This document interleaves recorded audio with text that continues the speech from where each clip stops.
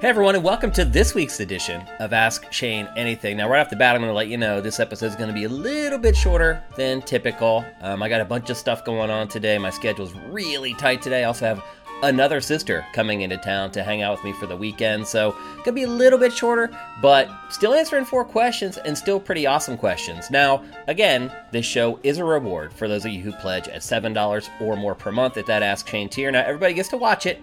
But if it weren't for those people pledging at $7 or more per month, this show would not happen. So either thank the people who are pledging at that amount or pledge at that amount yourself. Let's get to those questions. First up, we have a question and a seasonal one from AJ the Legend. What horror games would you suggest be played between now and Halloween? And what is your favorite video game horror franchise? Okay, so oddly enough, even though this month, October, is a crazy release month as far as the number of really high-quality games, surprisingly, there aren't that many high-profile horror games for Halloween 2023. However, there is one, and that is Alan Wake 2. Now, we just talked about it on Game Face this week. Matt's not that excited for it. I kind of am. I do like survival horror, obviously. I talk about it all the time on Game Face.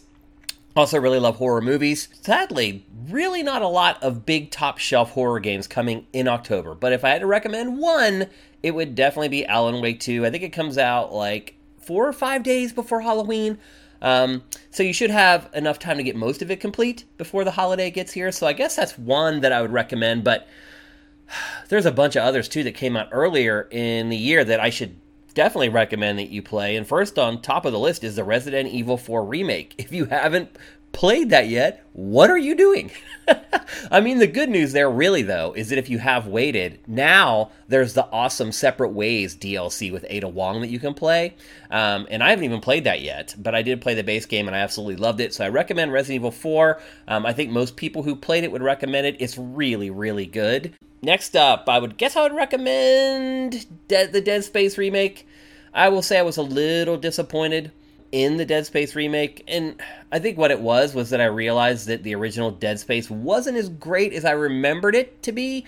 Still really good, though. And you can probably find it for pretty cheap at this point. It didn't do particularly well at retail. My guess is you can probably find it on discount. Definitely worth playing, particularly if you didn't play the original game way back in the early aughts. So I would say Dead Space remake, although that's on the fringes for me.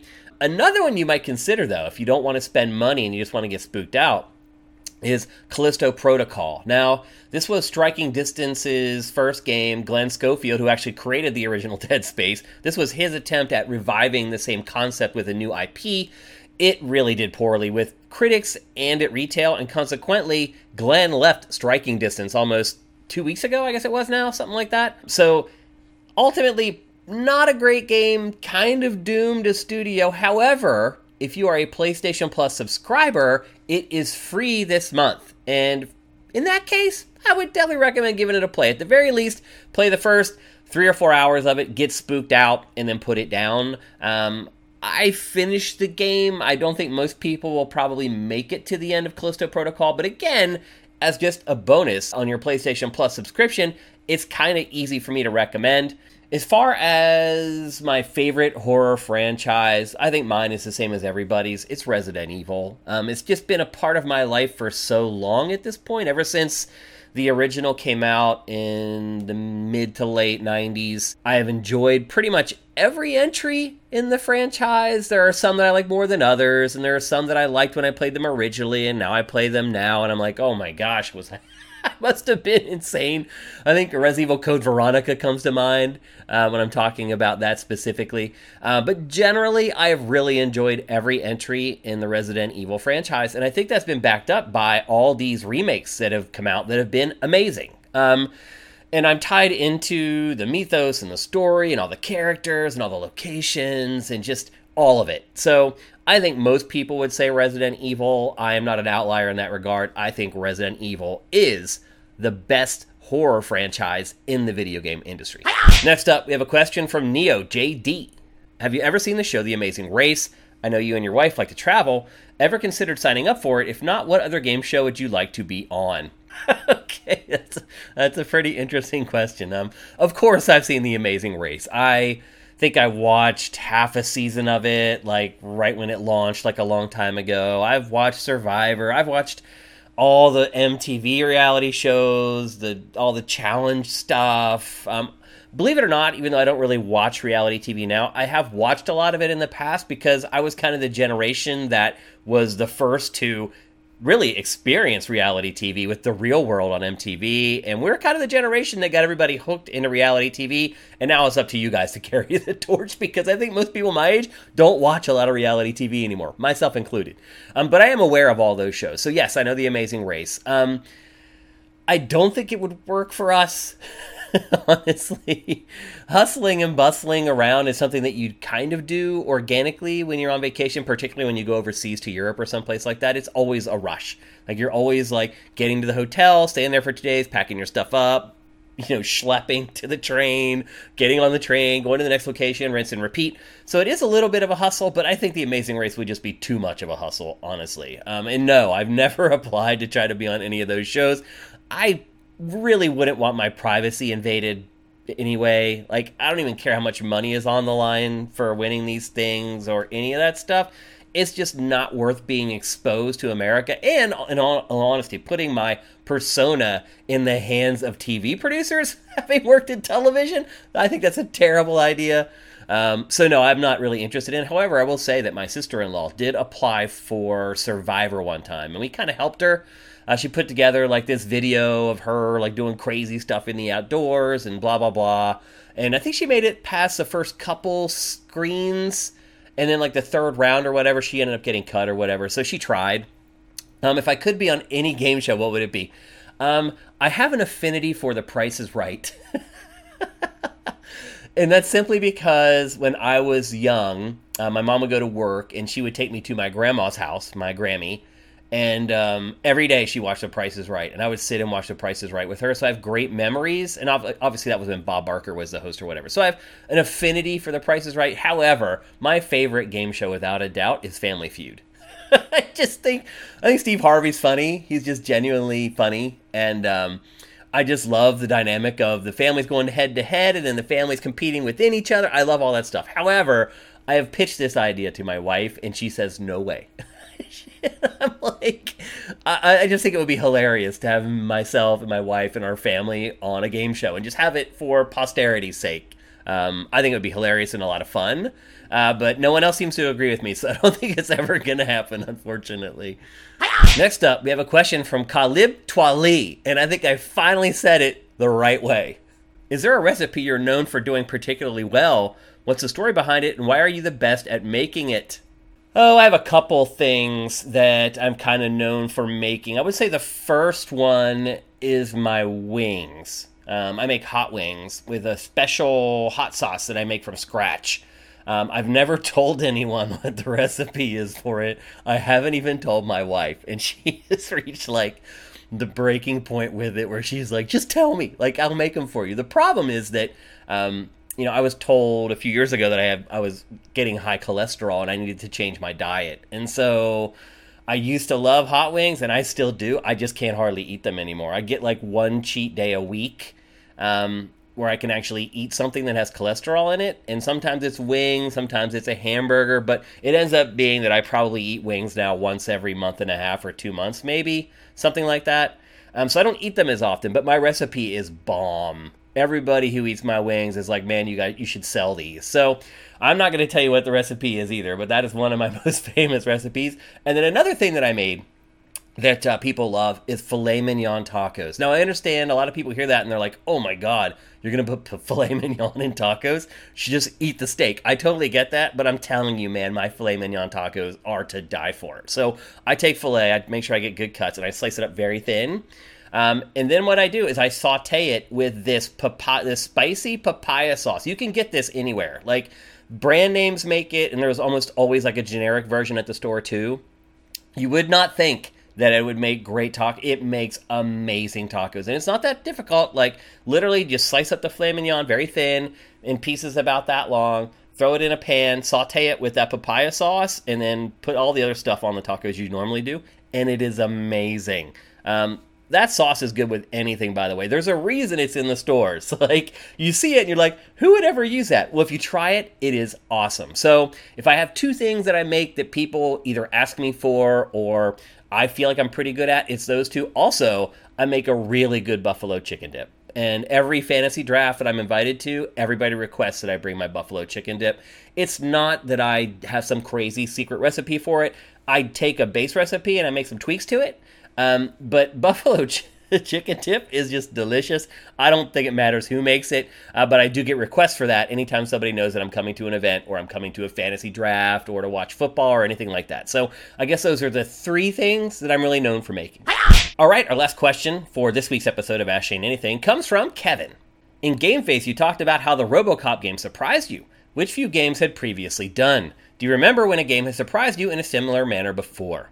Okay, first of all, if I said that I hadn't really been pleasantly surprised by games before, I misspoke. I don't remember saying that, but if I did, I misspoke, because I have been surprised by games consistently. I mean, if you look at it, we have a category in our Game of the Year awards called Most Pleasant Surprise for that very reason, because every year there's at least one or two games where you're like, dang, I never expected that. So I have tons, honestly. Like, every year there's at least two or three games that I'm like, wow, like that really caught me off guard. I love that about the industry, is that somehow every year there's a few games that completely catch me off guard and end up being awesome. Here's the ones that come from the top of my mind, but literally there's just dozens I could go through. The first one is Sleeping Dogs. It is like a Grand Theft Auto clone set in like a Korean martial arts movie, I guess is the best way to put it. It did a bunch of unique stuff that other open world games haven't done, other GTA clones haven't done. The one that sticks out the most to me, though, is the environmental interaction. You could use the environments and objects that you find in the environment in the combat. It's seamlessly integrated. A lot of times they just happen on accident, and you just be like, whoa, like, I didn't see that coming at all. It was really, really cool. Now, the story in the game, not as good as Grand Theft Auto, that's to be sure, but that's a high bar to clear. It was good enough. And it managed to nail most of the other elements of the genre, the open world, action, adventure, whatever. So I think Sleeping Dogs is one. Another one is a pretty common one that I'll bring up that a lot of people mention, and that's Spec Ops: The Line. Back when that game came out, we were getting like military shooters literally like 3 a month. It was just total overload. And I think everybody had just kind of glazed over when it came to games like that. And that was one, it's like, I remember they came and previewed it for us, and they did show something that I was like, whoa, that's kind of weird. Like, they showed the phosphorus attack. And that was kind of one of those things at the time that was like taboo. Using weapons in video games that would give real countries war crimes, that typically didn't happen in video games at that point. But Spec Ops was like, oh, no, we're going to use it. And not only that, it also explored kind of the psychology of the soldier. It was very gritty and unflinching. It was just one of those games that kind of just threw conventions to the wind, and I would say reinvigorated the military shooter a great deal. However, I am a little disappointed that other developers and publishers haven't followed suit. So it still stands. It's kind of this anomaly of a game that was not afraid to kind of stretch the boundaries and push the envelope a little bit on military shooters. So Spec Ops: The Line is another one. Alpha Protocol from Obsidian. It was this weird kind of modern day RPG. It's hard to even put into words. The game tanked so horribly. It reviewed okay. The problem was that it technically had a lot of issues. I remember talking to, I believe it was Miguel Lopez, who reviewed that for us at Game Trailers, I think. And I remember having the conversation about it. He's like, there's so many bugs and issues in this game, it almost feels like it's broken at times, but it's so different from anything else that's out there. And so it's tough to kind of find that middle ground and figure out where to score it and stuff like that. I remember that very specifically. But I think in hindsight, it's one of those games that people look back on now and they're like, oh, that was one of those games that really kind of pushed things in a new direction. But again, we have it, and I think a lot of it is because it failed. Just like Spec Ops: The Line, it didn't sell especially well. And that is usually what really convinces developers and publishers to kind of follow this new trend or whatever, is sales. And unfortunately, Alpha Protocol completely bombed, and Obsidian was like, well, we're not going to make another one, and I doubt anyone else will ever make a game like it again either. That's one to keep an eye on, though. If you're like digging through like bargain bins or whatever, if you come across Alpha Protocol, make sure you snag it and pick it up. It might even be worth some money at this point, because again, it didn't sell very well. Another one is Darksiders. I'm a big Zelda fan of the traditional Zelda games with dungeons and all that jazz. And let's be honest, like, even now, there really aren't any traditional Zelda clones. Back then, there weren't either, and Darksiders was the closest thing to a Zelda game that you could get. Plus, it was angled a little bit more towards older audiences. Like, I wouldn't mind playing a Zelda-style game that's crazy violent and just gritty. We really haven't got that. Darksiders was kind of the first step towards that. Both of the first two games ended up being really good. I think that's an underappreciated franchise. It probably should have done a lot better than it actually did back in the day. Another one that comes to mind is Brothers: A Tale of Two Sons. That game really showed me how that the boundaries of cooperative play could be stretched into areas that I had never had anticipated or dreamed of. Truly one of the best cooperative games ever. Also, one of the most emotional games ever. Like, I expected so little from that, and I was just blown away by what I played. I think a lot of people would say Demon's Souls or Dark Souls. Now, I wouldn't, because I don't really like those games, but I think for a lot of people, those two games were pleasant surprises. Demon's Souls to a smaller segment, Dark Souls to a bigger segment of players. I think a lot of people were like, holy crap, what is this? Even though Demon's Souls had come before it, people just didn't know about it. And they found Dark Souls and like, what is this? Like, this is awesome. Again, not for me, but I think a lot of other people would feel that way. And then my final pick would be a weird RPG for the Nintendo 64 called Hybrid Heaven. It was a melee-focused action RPG. Well, it's a turn-based RPG, actually, where you fought with your fists and your feet in turn-based battles, and you picked, like, specific, like, body parts to attack. Again, there was never an RPG like it before that. There's never been an RPG like it since. It was one of those games, too, for the N64 that, like, appeared in magazines before the console launched. Everybody's like, what is that? Hybrid Heaven, that looks cool. Because it was one of the few games that looked like it was targeted towards older players, which was a big thing back then. The N64 kiddie console versus the PlayStation adult console. So for N64 fans, they really latched onto that game because it looked like it was like Metal Gear or something. As it turns out, it was something completely insane, but still kind of awesome. And again, it didn't sell especially well, so we never got a sequel. But my honorable mention is Hybrid Heaven. Thanks for watching this episode of Ask Shane Anything. As I said, it was a little shorter than normal, but you guys did ask great questions. Speaking of which, we're starting to get a little thin on questions for Ask Shane Anything. It's kind of turned into this thing where a new episode goes up and then we get just enough questions to do the next week's episode. So if you decided to sit it out for the last month or so, might be a good time to get back in there and ask some questions. Again, there's a link in the header at sifted.net that'll take you to our forums where you can ask questions 24/7, 365. So have a good weekend playing games. If you're on that Call of Duty Modern Warfare 3 beta, I'm Dinfire, add me. Maybe we can play together. Or maybe you're just waiting for Marvel's Spider-Man 2 or Super Mario Bros. Wonder. Either way, hope you have a great weekend, and we'll see you for Game Face on Tuesday.